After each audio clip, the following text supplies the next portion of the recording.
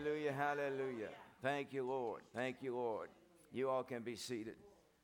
Praise God, praise God, praise the Lord.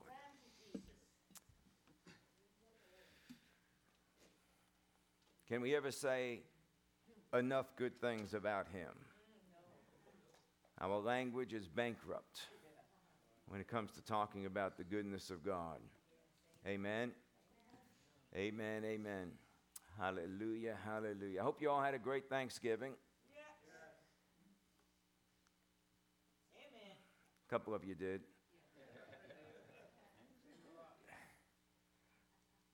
God is still good. Our grandson and his wife was going to come over for dinner, but they got sick as a dog. Our other grandson came over for about an hour just to stop by, say hello before he went to his in-laws for dinner. But you know, it's not about that. Although, personally, I love to be around my family.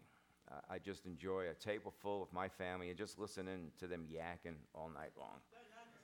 You know, and some of the languages, we're into the generation now where you don't know everything that they're saying. But I just enjoy having them around, and I always am grateful when they are around. But it's not always only about that. We're thankful to God for all that he is, all that he does, for his promises, for his redemption, all that he's provided for us in Christ and in the bringing of the Holy Spirit. Amen. Amen, amen. Hallelujah. Hallelujah. Are you ready for the word today? We got some word for you today. I'm going to start in Isaiah 55. Isaiah 55. Thank you, Lord Jesus. Thank you, Lord Jesus. Thank you, Lord Jesus. Hallelujah, hallelujah, hallelujah, hallelujah. Glory to God, glory to God, glory to God. Isaiah chapter 55, verses 1 and 2. You must have known where I was going. He says, "Ho, everyone who thirsts, come to the waters, and you who have no money, come, buy and eat. Come buy wine and milk without money and without cost." I think that's the Christian's favorite verse because it spells out free. It's amazing how many Christians just love the word free, even though it's a four-letter word. But they think, free has got to be God. But yet, I used to sin pretty free. There wasn't anything about God in that. Anyway, verse 2. "Why do you spend money for what is not bread, and your wages for what does not satisfy? Listen carefully to me and eat what is good, and delight yourself in abundance." Father, we come before you right now in the name of Jesus. And Lord, I just look to you and to your Holy Spirit to put in my mouth the things that need to be said, which your people need to hear, that you can touch their heart, touch their lives. Lord Jesus, you are head of the church, and you are walking through our midst right now. And we look to you. We know that you are looking, scrutinizing, searching out. And we just look to you, Lord, to touch your people and to bring revelation and impartation into their hearts. Lord, they will not live tomorrow like we do today. But increase will take place in our lives. Increase spiritually, increase soulishly, increase physically, increase financially, increase socially, increase in every aspect of our life. And we continue to grow more and more and more, conforming to the image of Jesus and developing further in your divine nature. Father, I thank you. I bless you and praise you in Jesus' name. Amen.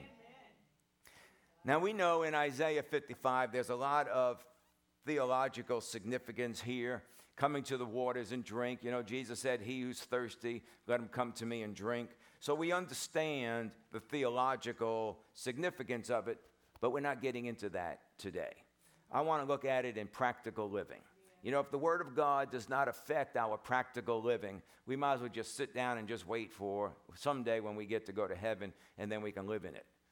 But you can live in it today. Amen. Isn't that right? Amen.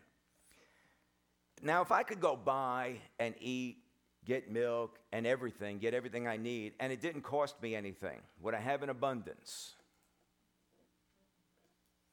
You wouldn't have to spend your money. So wouldn't you have an abundance? You would have all your money left because you wouldn't have to spend it on anything, right? Well, that would be good. You know, when I first got saved, I used to hear things about prosperity. And to me, prosperity was having enough money to where I could send every 3 months $5 into the hospital so that they wouldn't put me into a collection agency. So to me, that was prosperous, an extra $5 every 3 months. And but then as we continued in the Word of God, we found out that prosperity was not needing to have to go to the doctor. Okay, now that might get real quiet in the room, but you understand this is my own personal revelation. You have yours, I have mine. And my revelation was, don't need to go to the doctor anymore. So therefore, we saved a lot of money by not going to the doctor. And then it got to the point after being saved for 5 years, we canceled all of our health insurance. Now, some people think that's crazy. Well, my kids were small at the time, and I did stupid things, so, you know, insurance couldn't be helpful. But we canceled all of our health insurance, so you can imagine how much money then we saved on health insurance. Amen. And I didn't cancel my health insurance because I couldn't afford it. You know, we got to the place to where we were paying health insurance and stuff, and we could afford it. But it wasn't because I couldn't afford it. And when we did our taxes at the end of the year, you know, on our 1040 deductibles, the biggest section of tax deductions was medical. Medical, doctors, insurance, all this stuff, prescriptions and everything. Well, afterwards, and we learned about what the Word of God said, our deductions on our medical since 1986 has been zero. But our deductions on donations has tripled and quadrupled. Amen. Because you can either give your money to the doctor or you can give it into the kingdom. I mean, you know, either way. You're going to give your money away. You might as well choose where you want to put it. So I'm not telling you to cancel your insurance. I'm not telling you you don't go to the doctor. I'm not telling you any of that. So don't go home and say, well, the pastor said. No, I didn't say that, and I'll make you sit down and listen to the teaching again. I did not say cancel your insurance. I did not say don't go to the doctor. I'm talking about me. Okay? And again, it's not about whether I can afford it or not afford it. You know, well, I got to have insurance because what if this happens? Well, what if that don't happen? But again, that's just me. It's the way that I am, my personal revelation. And you might say, well, I don't have that revelation. Well, I didn't have it either when I got saved. I didn't have it when I got saved. I didn't have it a year after being saved. I didn't have it 2 years after being saved. But you know what I did all along? I stayed in the Word of God. I stayed in the Word. I would read books like Christ the Healer. I would read books like God's Medicine. I would read books like God's Creative Power for Healing. I would read anything that had to do with healing and wholeness and wellness and read it. Read it and read it and read it. Well, I've read those books. Well, apparently you may not have read them enough. You know how much I read them? I read them until I didn't know how to say anything other than what the book said. I didn't know how to say anything except that when sickness comes along, I said, He sent His word and healed me. When sickness would attack my body, He bore my sicknesses and my diseases. By His stripes I am healed. And I didn't say, again, this is me personally, I didn't say He sent His word to heal me, so I'm going to go to the doctor and everything will be well. I didn't say that. I just said He sent His word to heal me, and I expected that healing is going to take place. Because that's what I was ingesting. That's what I was soaking in like a sponge, just what the Word of God said. So I didn't have a revelation on this to where I could not go to the doctor, or a revelation to where I could cancel my insurance. I didn't have that revelation until I got into the Word of God, and that's all that I did was give myself to the Word of God and meditated and meditated and meditated until the day came and the Holy Spirit spoke up in my heart about going to the doctor and about my insurance. And you do it by faith. You don't do it by foolishness and presumption. Presumption would be, or foolishness would be, well, I'm just going to cancel my insurance because I don't want to pay for that anymore. That's a fool. Because your reason for doing it's wrong. See, it's not about what you do. It's about what's in here. My reason for doing it was the Holy Spirit said. Well, the Holy Spirit hasn't said that to me. Well, how much have you ingested what the Word of God has said in this area? That's what it's all about. You know, you can't pick up the Word of God, 2 minutes every morning or 5 minutes every morning and think the Holy Spirit's just going to direct you, because you're going to have to pick that up for 5 minutes every morning for a whole year before you ever hear anything from the Holy Spirit. If you even hear anything, because you got the whole rest of the day, all the other hours during the day where you're concerned and dealing with other stuff and you're not even thinking about that. It's all about what you get in you. What do you get in you? You are what you eat. And I need to start eating less. Well, not the word.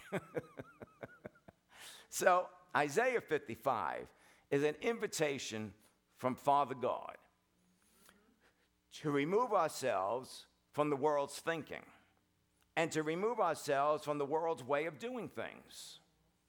In fact, that's what the whole word is all about. Come out from among them. Stop living like the world and stop thinking like the world. Stop planning like the world and stop getting wrapped up in the world's way of doing things. And start getting wrapped up in God's way of doing things. Well, how do you get wrapped up in God's way of doing things? First, you have to start thinking like God thinks. And that's what his word is, a revelation of his thoughts. I can break away from the world spiritually, soulishly, naturally, financially. It's an opportunity and an invitation to remove ourselves from basing our lives on a world's economic system, basing our lives on a world's value system. It's an invitation from God to remove poverty out of our thinking, because that's the number one place poverty has to be removed from, the way we think. We're so poor in the way we think. Because, what is it, verse 9? Is it verse 9? As the heavens are higher than the earth, so are my ways higher than your ways, and my thoughts higher than your thoughts. Do you think God has poverty thinking? So wherever we're not thinking like God, we're in poverty. And we need to come up to his way of thinking. Now, here's what we've done. And this is just the way that it is. We've all come out of the world and we were sitting down. And then all of a sudden we get a revelation from God and we go, oh, I'm coming up to that revelation. And we think, oh, I'm really something. Oh, man, I tell you what, this is you've just gotten your butt a little bit off the chair. You're not up yet. Keep going. Keep going. Oh, okay. Well, things are so much better. Keep going. Keep going. Oh, okay. You're still hunched. Keep going. Keep going, because he withholds no good thing from those that walk uprightly. You got to get up off the chair, get your thinking up to his thinking. Because if we're not thinking like his thinking, our thinking is or stinking. Stinking thinking. You've heard that expression, right? Yeah. So we want to come up, and this is what the invitation is all about, coming up to his way of thinking and his way of doing things. Amen. So one of his thoughts is, you have no money, so come by and eat. Without money and without cost. Yeah, but Pastor, that has a spiritual connotation to it. Well, of course it does. Of course it does. But the Word of God is spiritual. And the Word of God being spiritual is to affect your life. If the spiritual connotations of God's Word does not affect our natural life, why bother with it? Why do you come to church every week? Why do you waste your time? Just go home, sit there, wait till you die, and then when you get to heaven, everything will be good. I mean, if it can't affect your everyday life, and if you don't hear the Word to affect your everyday life, you're religious. It is designed to affect your everyday walking around, breathing life. And if it don't, you're lost as a goose in the fog, although you're saved. The Word is designed to affect everything in your life, spiritually, soulishly, naturally, financially, socially, everything. thoughts, decisions, what path you walk down. It's designed to bring reward. It's designed to release promise. It's designed to touch your life.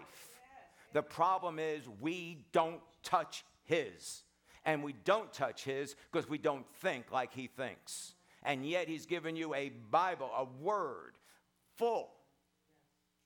You know, I've had people tell me, well, you know, I don't know about that God stuff. I mean, you know, you only got one book. You can't handle one book. Are you kidding me?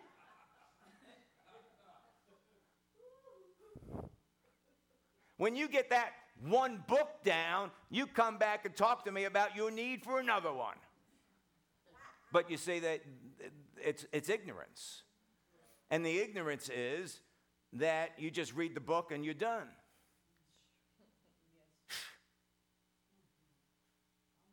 That's like going to a financial seminar. You sit in there for 5 hours. Well, I went to the financial seminar. My life hasn't changed. Because sitting in the seminar don't change your life. You got to do something with what you heard. Amen. Are you with me? God gave us his word on this earth because it should affect our life in this earth. Whether I am in this body or whether I am out of this body, I'm a spirit being. I am an eternal spirit being that has 2 arms, 2 legs, a torso, a head, a face, a front part, a back part. I am a spirit being. Is that right? So if this word can affect me as a spirit being in heaven, then this word can affect me as a spirit being on the earth and everything that I do. Because no matter whether I'm here, whether I'm there, I'm a spirit being and the word is designed to affect me. And you have to stop thinking of yourself as that blob of flesh. You're a spirit being, eternal. You're not a mist. You're not a force. You are a being that looks exactly. This body is just a temple or a shrine that points to the inward man. The inward man is in the same, you know, you go to war. Somebody went to war and lost both legs. That's all right. Spirit still got both. Yeah. And your glorified body will have all of its parts. Amen. If the word of God can affect me as a spirit being in heaven, then the word can affect me as a spirit being on the earth. Because no matter where I'm at, I'm a spirit being. His ways and thoughts are higher, so we can think his thoughts, which will cause us to walk in his ways. Some people say things like, well, you know, I'm in this situation because I was born in such and such a place or in such and such a condition. I was born in the slums of Brooklyn. That's where I was born, okay? Lived there till I was 9 years old, and then we moved to Queens. But although we moved out of the slums, we still had slum thinking. We were still poor. We didn't have anything. Are you with me? No, we didn't have anything except they gave me a push lawnmower, and now I had to cut the grass. I hated that. We didn't have any grass in Brooklyn. So then, at 19 years old, I leave New York and join the Air Force. I came home on leave a couple of times, and the last time I came home on leave, the plane came down below the clouds. I looked at New York and said, turn this plane around, get me out of here. I don't want to be here. And that was the last time I went back to New York. I've been delivered, oh, praise the Lord. I moved on. Are you with me? See, excuses of the past to say why we are the way we are today is what keeps you in bondage. Your past has nothing to do with your present nor your future. It is only the past. It's over, it's done. Our thinking is still thinking like when we left the slums of Brooklyn and moved to Queens, we still thought just like in the slums. You got to change the way you think, and you will change the way you live. And every single one of us, through our lives, we've done the best that we could based on the information that we had. But when new information and new knowledge comes along, are we going to get it? Or are we going to just lean back? Oh, yeah, you talk about that prosperity stuff, but, we live in the slums. See, that's leaning back, and that's not looking forward. How about you're talking about that prosperity stuff, and that means I can get out of the slums. Are you with me? It's like somebody that's, say, 60 years old, and they come down with cancer, and the doctors tell them that there's a cure for that. And they say, oh, no, there isn't. My daddy had this. His daddy had it also. And it goes back in generations of my family, and there is no cure. But the doctor said there is a cure, and they say, no, there's no cure. Do you know anybody that wouldn't take the cure? Would you? Yeah. And that's why when God's word says you don't got to be like your mama, you don't got to be like your daddy, and here's a new thought, and here's a new way, so you can come out of the place you're at and come to the place that he's designed for you, which is a place of abundance. Amen. And many are afraid of stepping out because they're afraid of striking out. And yet Babe Ruth was the biggest strikeout king. But yet he was the home run king. You know why? Because he was never afraid to swing. People get afraid to swing. If you're afraid to swing, you'll never hit the ball. And you will strike out. Because if the pitcher knows you don't want to swing, he'll just throw him right down the center of the plate and strike you out every single time. You don't have to swing to strike out. That's good. Amen. I was umpiring a practice Babe Ruth baseball game one day. And it was the last batter that was up, and I'm standing behind the pitcher. And he's throwing the ball. And this guy is just not swinging. I'm thinking, dear Lord, is this guy going to swing or not? I mean, the ball's coming right down in there. I mean, he's throwing it right down there. And I want the kid to swing. So I'm yelling, ball. And they're like, that ain't no ball. That's a strike. I'm like, I'm trying to get him to swing, I said, throw it down the middle. Finally, I had to strike him out. He wouldn't swing. You never have to try to strike out. Just do nothing and you will. Amen. God gives us higher thoughts and higher ways so that we can walk in them and get out from where we're at. But you got to see beyond where you are. Abram lifted up his eyes from the place he was at, and he saw north, south, east, and west, and all that he could see would belong to him. Many have a hope and a dream that there's something better, but they don't have a vision that they can perceive or head to. And that's the purpose of God, to give you a vision, to show you things that you can head to. God wants to give every single one of us a vision of things. The whole purpose of the Word of God is to not point at where you're at, but to point to where you need to go and where you can go and the possibilities of going there. It's called vision. Amen. A dream or a vision of something that we can see and head to from the place that we're at. And we know that according to Ephesians in the Passion Translation, he can do beyond your most unbelievable dream and wildest imagination. Isn't that right? Never worry about getting out on the edge. Being on the edge is not a problem. People are so afraid of being on the edge. And there's nothing wrong with being on the edge if you're balanced. Now, if you don't have balance, you're going to fall.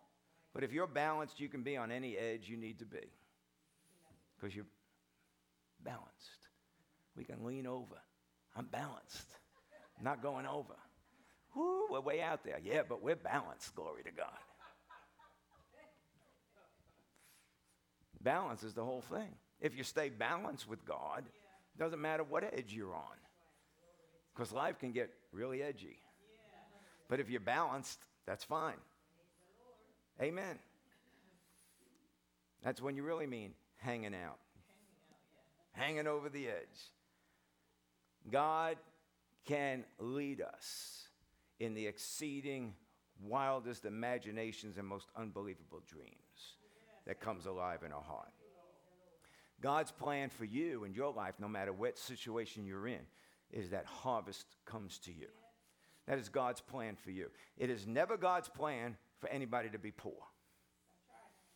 It's God's plan for every single person to have all their needs met. The Lord is my shepherd, I shall not. That's beyond need. Well, God just wants, just what you need. It's got to be just what you need. It's not more than what you need. Says who? Your religious teachers taught you that, not the Word of God.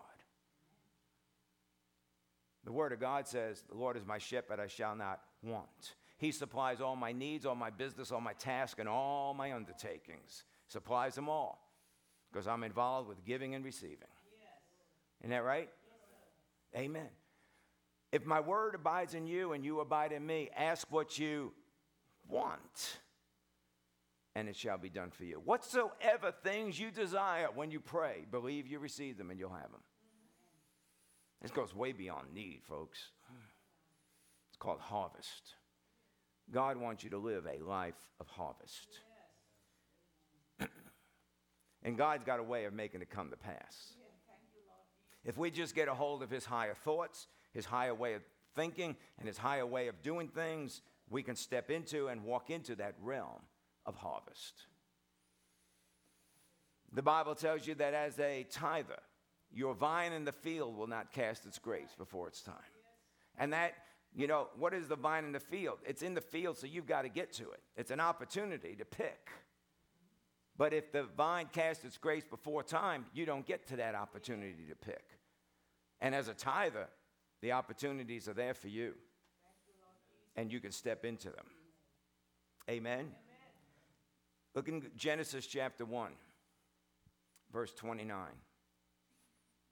How do you like all the Christmas decorations? Didn't they do a great job? I thought you might agree with that. They always do a good job. The they family, every church needs a they family. Because they always do it.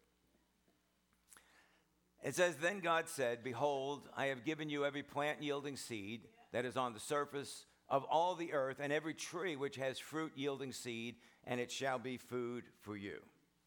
So the harvest that comes in is food. It's there to meet our needs, to take care of us, to share with others, and fruit to go around.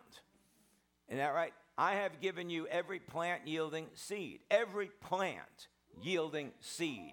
And every tree that has fruit yielding seed. Who do you got in the garden?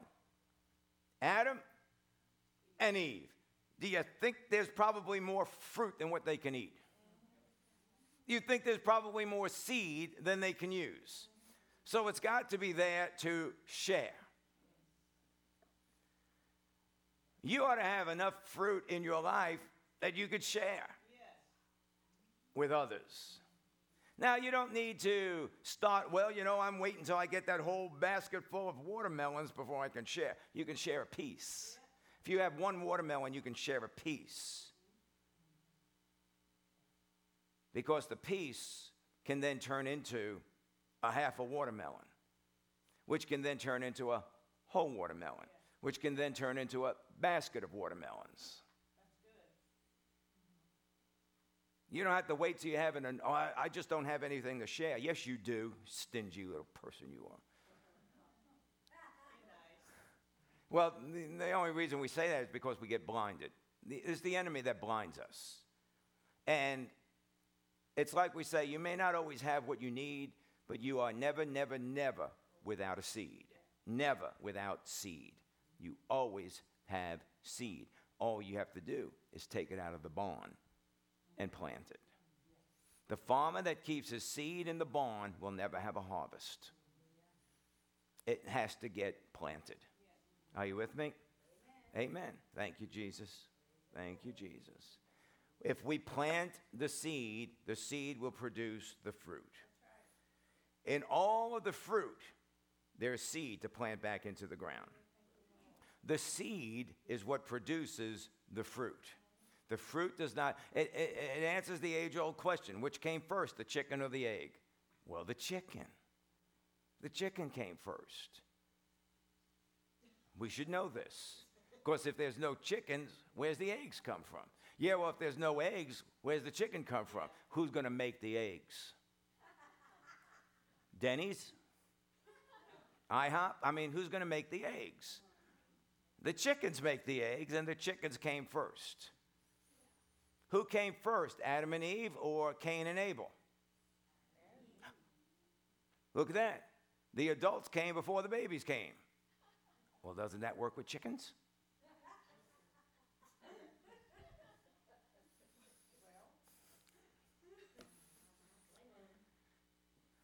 The seed is what produces the fruit. We don't want to eat our seed. It's the planting of the seed that meets our needs. We go to work so that we can have seed. That's why we work. That's why we put our hand to things, so we can have seed. God blesses us with seed. Why do you have Social Security if you're at that age? Why do you have Social Security? Because you worked all your life, right? So now that you have Social Security, you have seed. So seed don't have to stop when you quit working. As long as something's coming to you, you have seed. I'm not talking about the tithe now. I'm over into seed. We're not even talking about the tithe, because if there's no tithe, there's nothing else. So we're beyond the tithe. We're talking about seed sowing. If work took care of our needs, you wouldn't always be looking for a raise.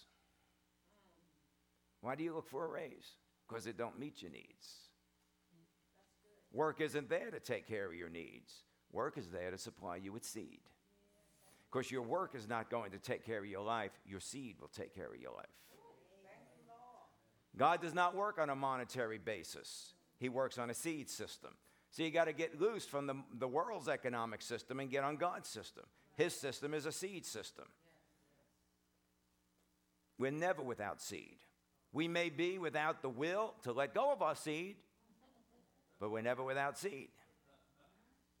The seed is the way of having our needs met.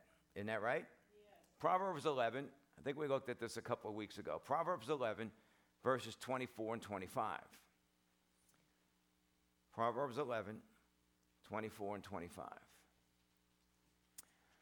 There's one who scatters and yet increases all the more. There's one who withholds what is justly due, and yet it results only in want. The generous man will be prosperous, and he who waters will himself be watered.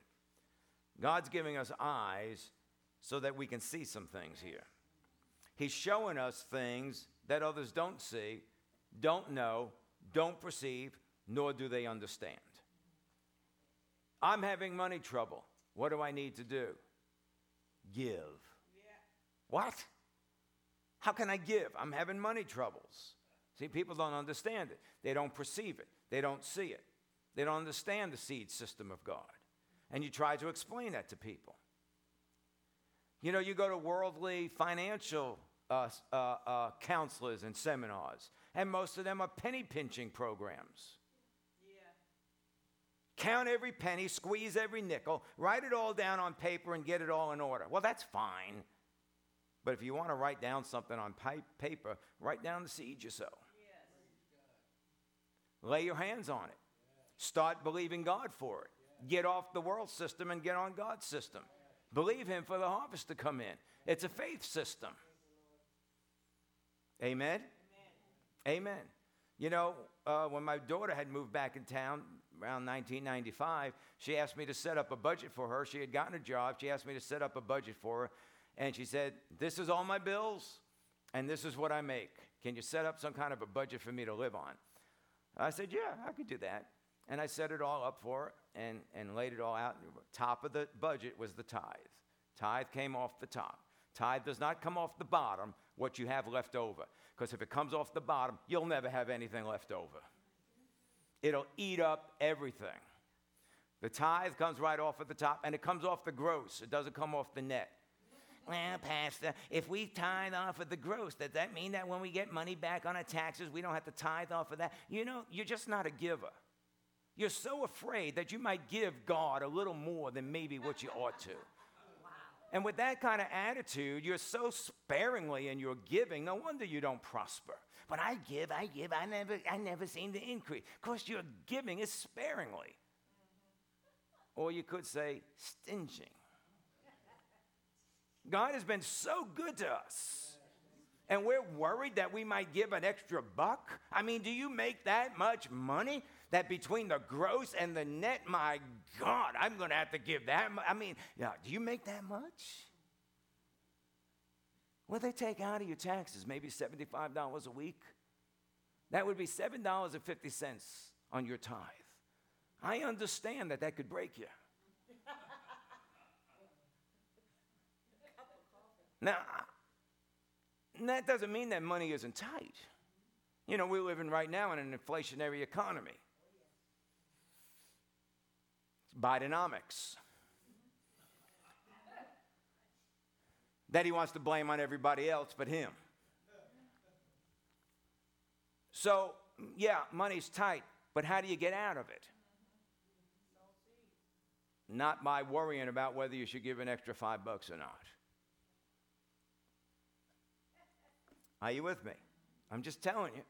That's for you to meditate on. It's for you to get a hold of. I'm not telling you you have to do that. I'm just laying it out there. So when I made out her budget, the tithe came right off at the top. And when she came home, she said, did you get to work on the budget? I said, yep, got good news for you. Great news. I said, I figured out all that you make, and I figured out all your bills. We took the tithe off the top, and you got money to cover everything except food and clothing. She said, well, why is that good news? I said, because the Bible says you don't worry about food and clothing. He takes care of the birds, he'll take care of you. You can believe God for food and clothing. Boy, sure got quiet in this Presbyterian church. See, it's not what you can afford. It's what can you receive. What can you believe? And you know what? All her needs were always met. Amen. Amen. She lived right across the street from us. We never had to go out and buy groceries, bail her out, help her out. Nope. All of her needs were met. See, God gave you seed so that you would have an abundance. God's plan is to give and you will increase. Withhold, you'll be in want. Be generous and you'll be prosperous. Water, you'll be watered. Sow and you will reap. Give and it'll be given back to you. This is God's plan. This is his operation. Thank you, Jesus. This is the way he works. You're either going to get on the world's economic system or you're going to get on God's system. There's one thing Satan wants to do, it's steal your seed. Because he knows you'll never increase without seed sowing. That's right. Amen. Because if he steals your seed, he'll limit you. He can limit you in your life. If you don't know what the money's for that you have, then you won't know when Satan comes to steal it. That's why it's important to keep a seed list and see what you're believing God for. Always be looking at it. When the extra money comes in, that's what it's for. That's just what you were believing God for. Satan's goal was very simple. Steal your seed. Seed is not for eating. That's right. Seed is for next year's harvest. Seed is not for tomorrow. Oh, I need this tomorrow. Well, seed isn't going to grow for tomorrow. You should have been looking down the road long before that. Yeah. Stop being that little 12-year-old, thinking like a child. Start thinking like a man. Start looking down the road and realize there's things coming up here and things I need to look at and plan for it spiritually. You know, that's what Paul said. When I was a child, I thought like a child, reasoned like a child, but now that I'm a man, I put off childish things. What's the child do? The child sees something they want. They run to daddy. Oh, give me, I got to have this. Okay, get this for me. Well, you're an adult now. There's no more running to daddy. You got to start looking down this road, and you got to start believing God for what's coming up and start sowing seed today so that when that comes up, you'll have what you need. Right. Amen. Amen. It's called vision, looking down the road, believing God, sowing. Hallelujah. Hallelujah. Don't let Satan steal your seed. There's a lot of people that want to plant seed and turn around and see their harvest. But it's seed, time, and then harvest. There's time in the middle of it. Isn't that right? But the Bible says if I cast my bread on the water, it will come back on every wave. Well, it takes more than one crumb for it to come back on every wave. The Bible says he who sows bountifully will reap bountifully. But it doesn't just mean the amount. Also means the amount of times you sow. You know, I was believing God for a new car back in 1998. So in 1996, I started sowing seed towards a new vehicle. And I knew exactly, I wanted a Lincoln Town car, and I knew exactly the color that we wanted. We were in agreement on this. And I started sowing seed back in 1995 for it, or 1996. I started sowing seed for it. Well, you don't seed one time. You don't say, I'm going to sell this $10, and I'm believing God for a Lincoln Town car.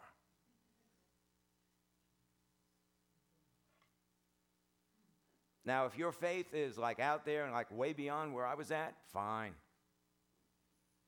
Mine wasn't there. Mine was bountiful sowing over and over again.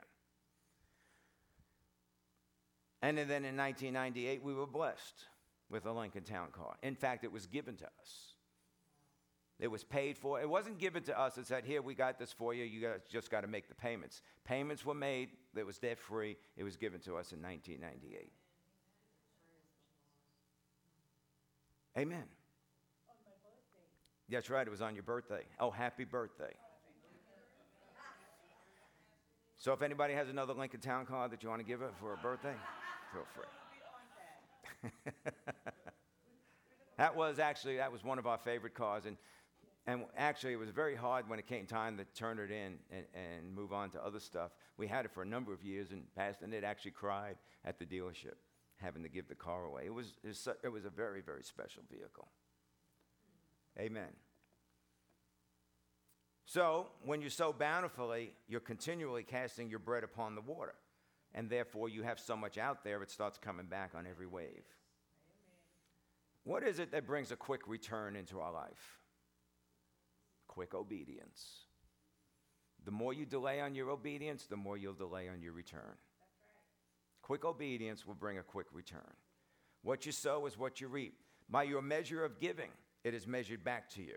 If it takes 2 weeks to figure out whether you should give it or not, it's going to take some time for it to get back to you.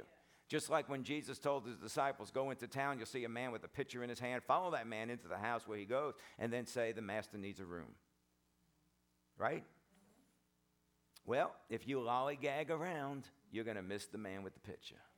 And then you're going to finally show up and go, well, I don't know where that man is with the pitcher. I know God told me he was going to be here. Oh, he was there. You missed him because you were lollygagging around. Took you 2 weeks to figure out whether you should go into town or not. Huh? Then we wonder why we don't get ahead. We wonder why there's no harvest coming. Or things start looking good and we back off from our sowing. And we're trying to live off of last year's harvest, but guess what? Next year's coming. Yeah. And if there's no seed in the ground, last year's harvest is going to run out and you'll have nothing for next year. That's good. Well, you can't live off of last year's faith without sowing fresh seeds into your heart this year. And stop with the, I know that, I've heard that, I know about that, I've heard that before. Yeah, I know what the word says. You're in your head and you're not planting seeds in your heart. If you don't plant seeds in your heart of faith, you will have no harvest for next year. Thank you, Lord Jesus. Malachi chapter 3. Hallelujah. Hallelujah. Thank you, Lord Jesus. Malachi chapter 3, verses 8 through 10. It says, will a man rob God? You are robbing me, but you say, how have we robbed you? In tithes and offerings. Not just tithe, but tithes and offerings. You are cursed with a curse, for you are robbing me of what? Tithes and offerings. The whole nation of you. Bring the whole tithe into the storehouse, that there may be food in my house, and prove me now in this, says the Lord of hosts, if I will not open for you the windows of heaven and pour out for you a blessing until it overflows. Bring the whole tithe. What's the whole tithe? A tenth. A tenth. Inflation does not affect the tithe. Depressions do not affect the tithe. Recession does not affect the tithe. It's always 10%. Never changes. Some people say, well, I don't tithe, I just give. No, you don't give. You're so far behind on your tithe, you never even got near giving. If you don't tithe, you don't give. Because you can't get into giving and offerings until you have first brought in the tithe. Well, you know, bless God, that tithing is the Old Testament. That's not New Testament. You need to read your Bible.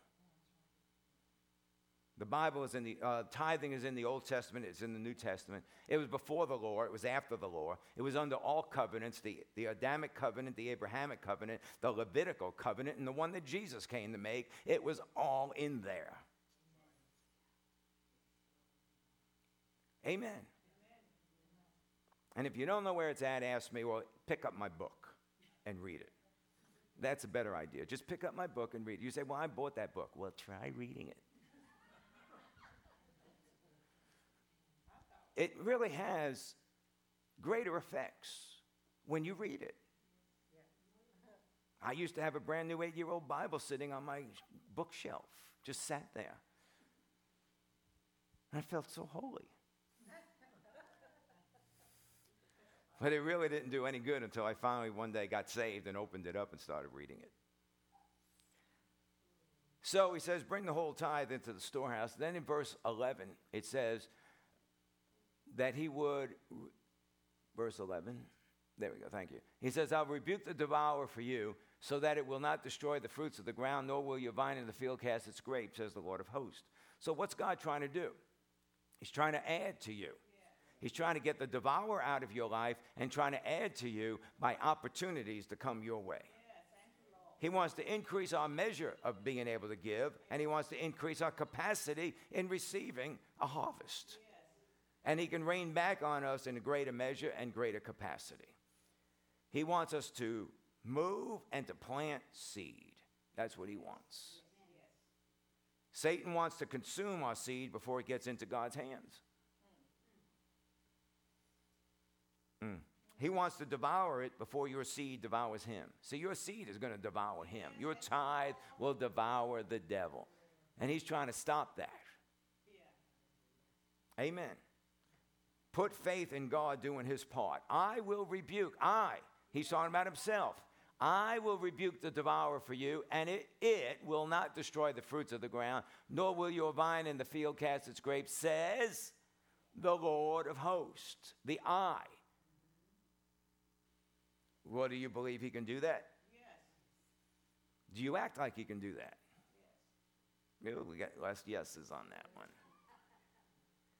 What if your washing machine breaks down and you have to cut into your tithe or your offering that you knew God wanted you to give? Let's say it was going to cost you $150 to fix your washing machine. And all you had was $130. So you needed $20. So you take it either out of your tithe or your offering, out of your seed to pay for the repair. Now, if your mind's renewed, you'd say, no, would never do that. If your mind's not renewed, you say, yeah, I'll do what I need to do. Why? Because you're still stuck in the world system. You're still operating like the world, what the Apostle Paul calls a mere man. You think like everybody else thinks. You're going down the same flow as the world. Yes. Using our seed money to pay for the repair. Or would you just go an extra week without washing your clothes? What would you do? Well, I can't go without washing my clothes. Wash them by hand and hang them out. See, there's always something. Not something you're always willing to do, but there is always something. The devil wants to steal your seed. See, these are decisions that we have to make. And the decisions you make proves what you believe. See, if you step up to a situation, thank you, Jesus. You step up to a situation and the decision comes and you decide based on the world system, that shows what you believe. But if you step up to a situation and you make a decision based on the Word of God, no, that's my seed. I'm not touching my seed because I know what that money's for. Are you with me? So we have to decide, is Satan going to steal our seed or not? He knows if he can steal your seed, he'll show up every single time. Every single time he'll show up. He'll bring all kinds of things into your life because he knows you're going to let go of that seed. You are not going to hold on to that seed. And he knows, thank you, Jesus, he knows that if he can get you to let go of it, you can't devour him. As long as he can get your seed, he'll devour you. Do you know that the tithe was designed to be brought in and be burned on the altar? You know, the tithe, if you keep it in your pocket and don't bring it to the Lord, it'll burn everything that it touches. And this is why we never get ahead. The greatest thing we have in our hand is our seed. Yes, it is. Amen. 2 Corinthians chapter 6, verse 1. Hallelujah. 2 Corinthians 6:1. And working together with him, we urge you not to receive the grace of God in vain. Do not receive the grace of God in vain. Don't let the grace of God be empty, useless, and unemployed in your life. Amen. And we know that you attach to grace through faith. Faith releases the grace. Grace of God is for every single person. The grace of God was there for you before you got saved. When you decided to receive Jesus as Lord of your life, the grace of God came into effect and washed you clean. And it's the same thing as a believer. That grace is still there, but we have to attach to it. You can receive the grace of God. Oh, God, thank you for your grace. But it's vain. It's useless. It's unemployed. It's got nothing to do because we haven't attached faith. Amen. Verse 11 and 12. 2 Corinthians 6, verse 11 and 12. Our mouth has spoken freely to you, O Corinthians. Our heart is open wide. You are not restrained by us, but you are restrained in your own affections. Open ourselves wide. You know, we give to you everything that we have. All that we have, we give to you. We don't hold back anything from you. Anything the Lord deposits in me and gives to me, I bring it out and give it to you. But just like this, you're not restrained by us. You're restrained in your own affections or in your own inward self. The Word of God does not restrain us. The Word of God is not there to put you in bondage and to make you captive.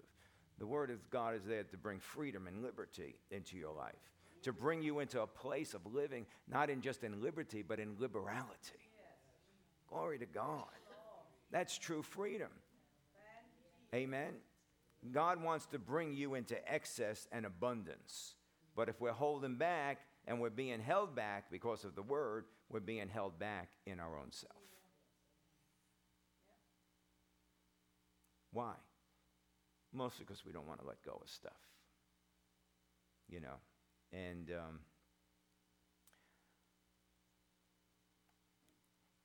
give me your phone for a second.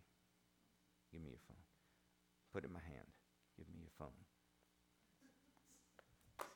Can't. So you can't give me the phone. Why? Because my hand's full. Now if I release, then it can get filled up. You're trying to get God to fill up your hand, but won't let go of what you got. I'll buy you a new phone. Do you understand what I'm saying? See, he's trying so hard to get something to you. Verse 13. Now in a like exchange I speak as to children, open wide to us also. Don't hold back. Open up wide. Open up to what the Spirit of God is saying. He wants to increase you. He wants to stretch you. He wants to enlarge you. God has a plan for your life, and it's called Harvest Come into your life. That is God's plan for you. Amen. Genesis 15. Let's look at some things over here and see some things that we can do. Genesis 15, verses 8 through 11. This is when God was going to make covenant. Abram was going to get in on it. The covenant was actually between Father and Jesus, between the Father and the Word, right? The smoking oven and the flaming torch walked through the pieces of covenant, and Abram got in on it. And the reason Abram got in on it is because later on he was willing to offer up his son. You know, you would think.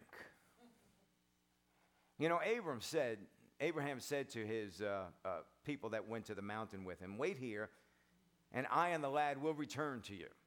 Now, he knew he was going up there because God wanted him to sacrifice him. And we find out later in the book of Acts, I believe it was, where Abraham said that he believed that God would even raise Isaac from the dead if he needed to, because he was the promise. But, you know, Isaac gets up on the altar. And I'm sure Abraham's kind of looking around.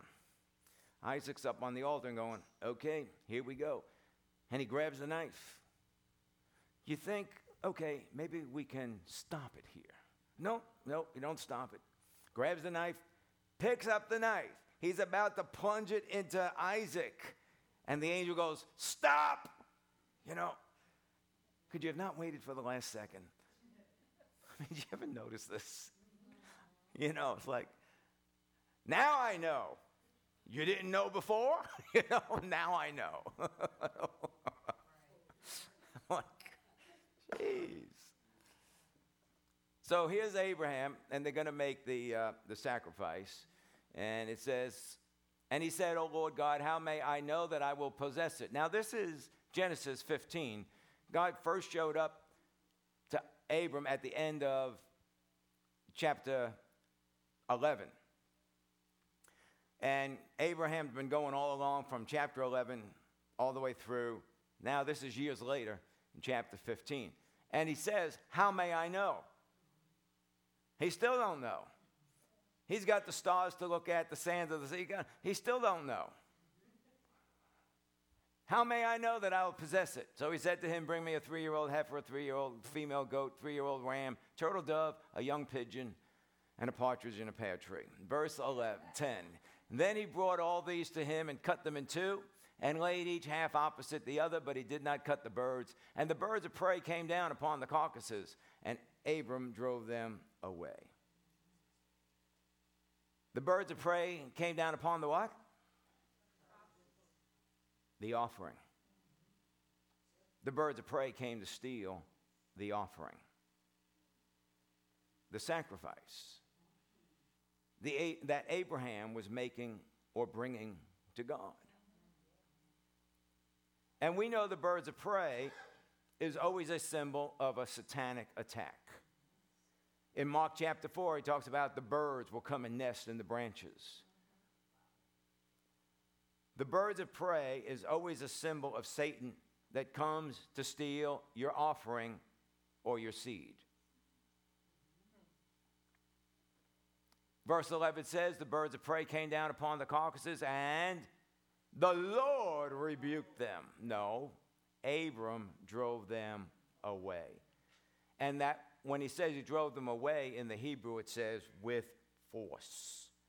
Satan comes to steal your offering, steal your seed, but you need to drive him away with force. You need to drive him away. No, washing machine, in the name of Jesus, you will work and you will do what you're supposed to do. Now, Pastor, you can't talk to washing machines. Tell that to my washing machine. Tell that to my appliances. I spoke to all the appliances in my kitchen when we first got saved, and we were broke to the bone, and we spoke and laid hands on all of our appliances that were starting to break down. And they lasted for years. You know, when I was an auto mechanic, and I was working on somebody's car, and she was a believer. In fact, we went to church together. And I'm working on their car, and I said, your alternator's bad.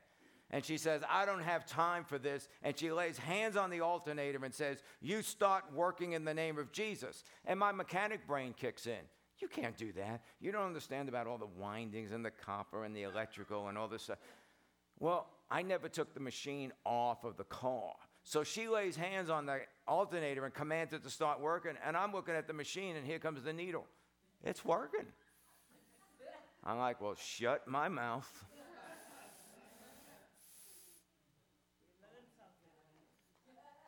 Disconnected the machine. I said, go right ahead.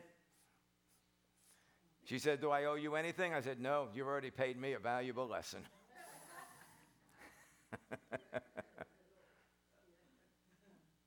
You got to drive off the attack.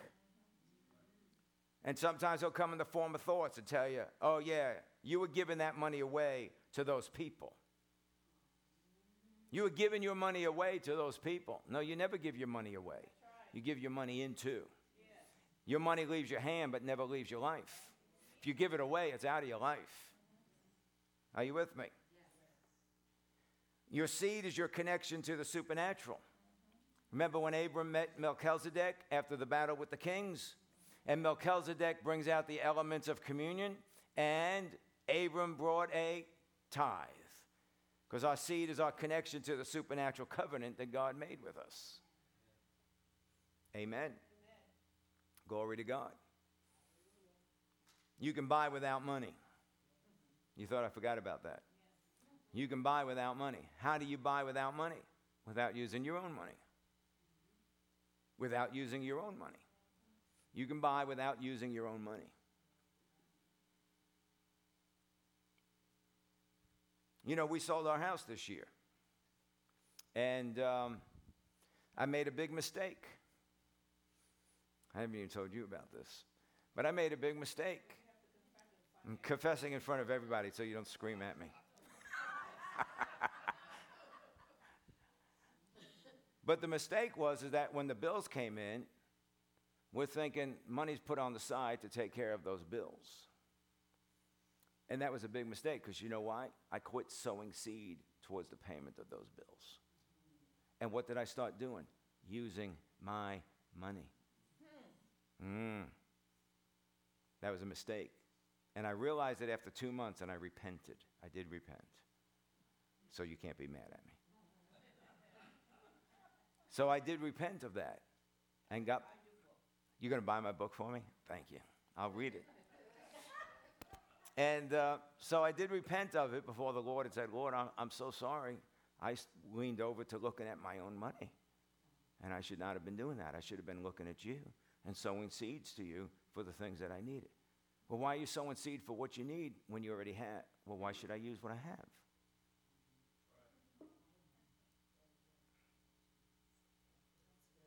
Are you with me? You can buy without even using your own money. You buy with what's been given to you. Yeah, but that money from when you sold the house, that was given to you. So that means nothing else can be given to me? God can't give me anything else? Why am I leaning to it? See, what did Paul say? Whether I abound or whether I'm abased. The secret is I can do all things through Christ by staying focused on him. I step my focus away from him and step my focus to the abundance. And that was the mistake. In fact, let's call it what it is. That was the sin. And that's why I had to repent. Because it was sin. You understand? Okay? So I had to repent from the sin of taking my eyes off of him and looking at what I had. Would I do that if I was abased? No. So why would I do that when I abound? So I've let go of the secret. Started looking at what I had in my hand instead of what God can provide. He's given us seed to meet our needs. Now I hear people say things like, well, I owe money over here and we have these bills, but we want to go on vacation. Okay? You hear this a lot. I owe money to this thing. I have these bills, but I want to go on vacation. So I tell people, then believe God for the money to go on vacation. Oh, no. How can I use that money to go on vacation if I have these bills? I've got to pay these bills off. Well, if you don't believe God for the money to go on vacation, that money's never going to show up. So you can forget about paying your bills because it's not going to be there. Well, how about if I believe God to pay off my bills? Well, you haven't been. That's why you still have them. Don't shout me down.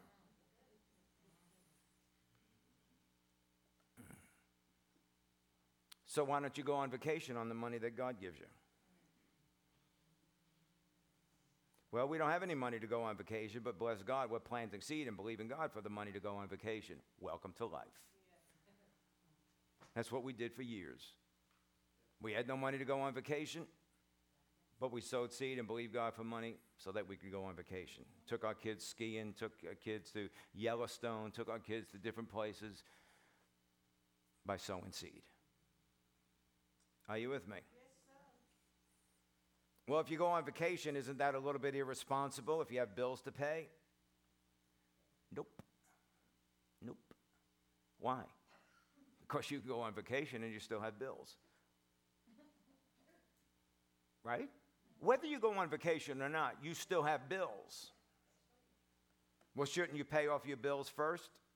Nope. Nothing's irresponsible about that. But the Bible says, owe no man nothing. Do you have a mortgage on your house? Yep.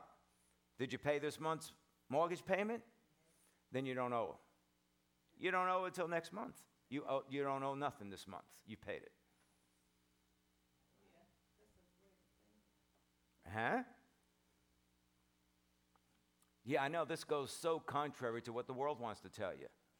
The world wants to tell you, bless God, you got these bills. You got these bills now.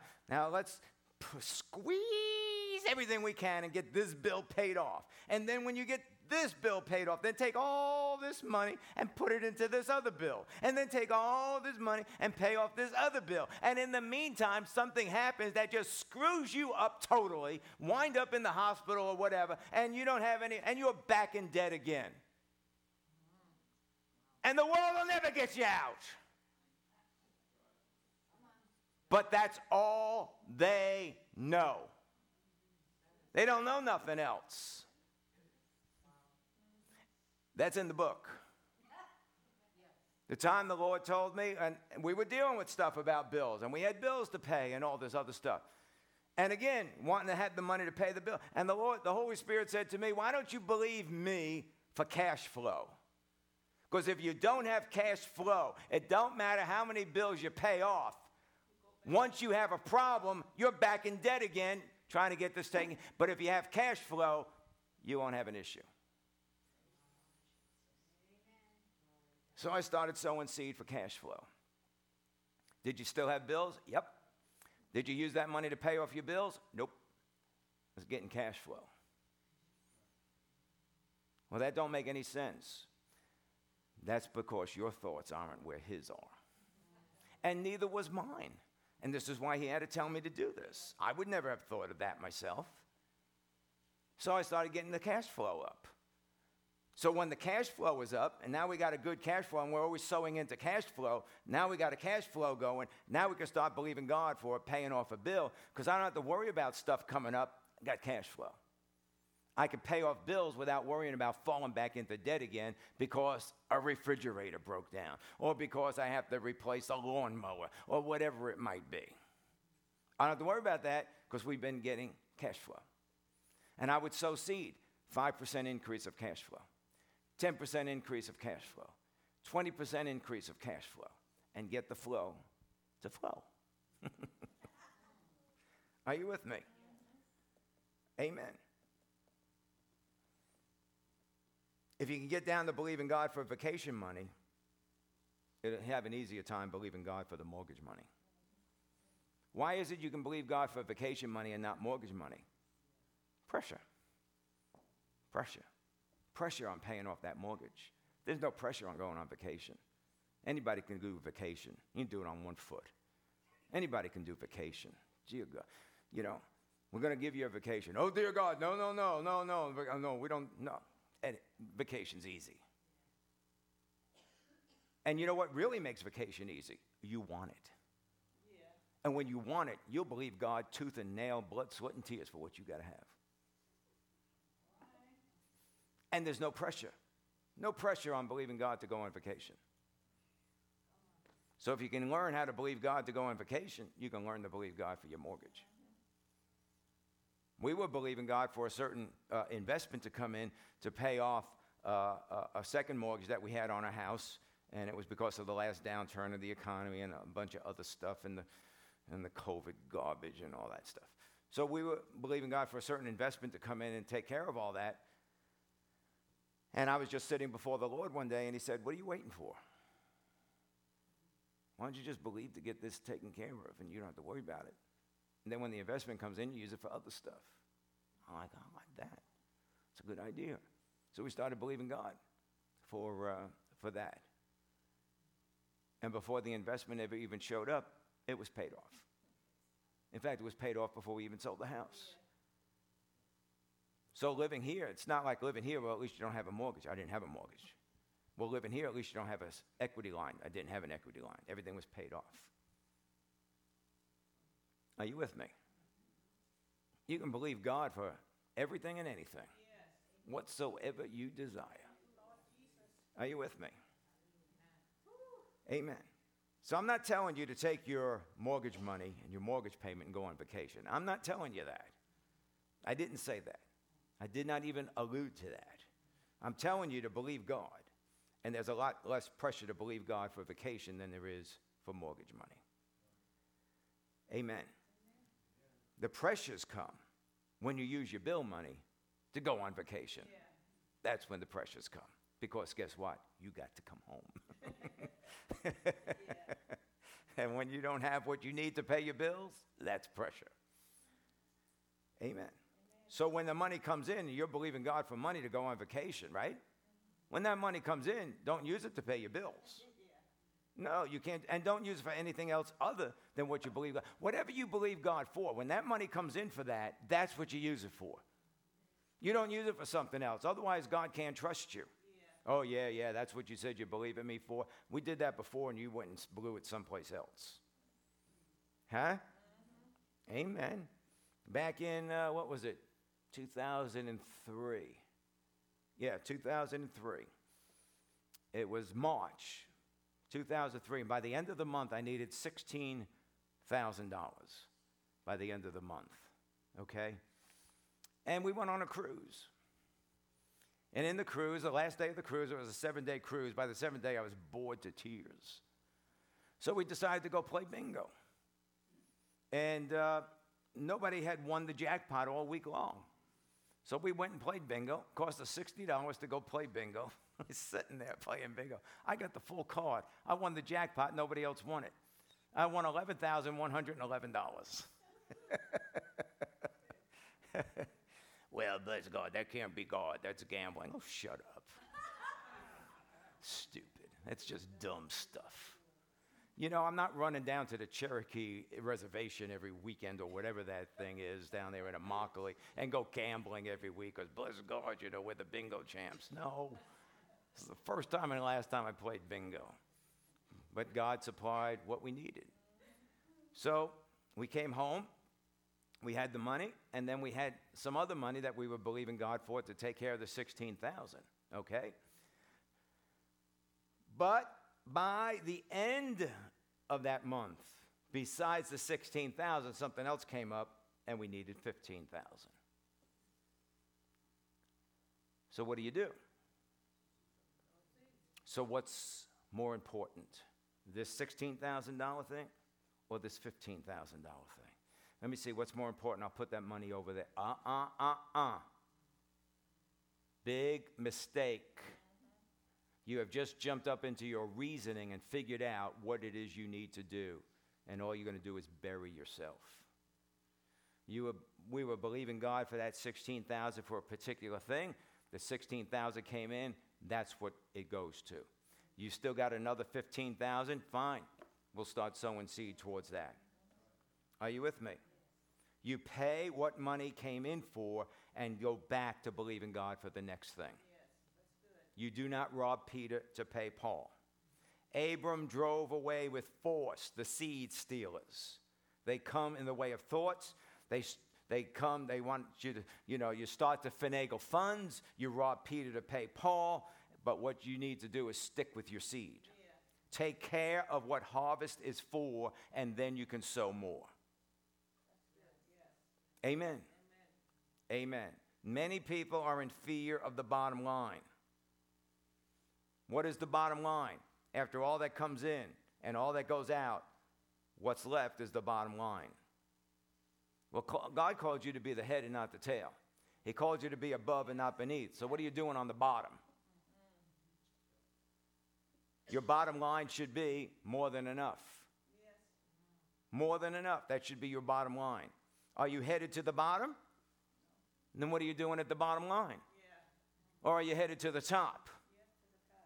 That's what you ought to be looking at. Keep your eye on the top. Your seed is your control over your future. Step up to the plate, take on God's higher thoughts, and swing. You will hit the ball. Just keep at it, babe. You'll hit it. Don't back off. Don't back up. Don't quit. Again, this goes against a lot of financial counseling. And I'm not a financial counselor. I'll just tell you that. But I do know the Word of God, and I do know what God says. I'm just naive enough to believe what the Word of God says. We always said that when we first got saved. I'm just dumb enough to believe God. I'm dumb enough to believe God. Except for when it came to praying for that alternator. I thought I was the smart guy.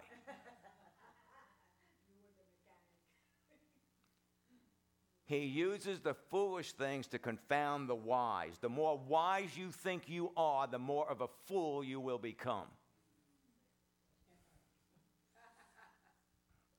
Amen? You better get naive and dumb enough just to believe God. Childlike faith. We're believing God according to His Word. This is what His Word says. This is what I believe. And I'm not going to settle for anything less. Chase off the seed stealers. Isn't that right? Amen. Stand up. He'll not stop until you stand up to it. Don't have displaced aggression. You know what displaced aggression is? I'm working on this, trying to make this happen. And I'm so upset about it, I'm going to take it out on you. That's displaced aggression. No, take it out on the devil. He's your problem. Use your spiritual faith and force and drive away the seed eater. Use your authority. You have it, use it. Satan is like a bird. You know what birds do? You ever see birds eat? They peck, peck, peck, peck, peck. And that's what the devil does. Peck, peck, peck, peck, until he's devoured it all. Amen. Takes a little here, takes a little there.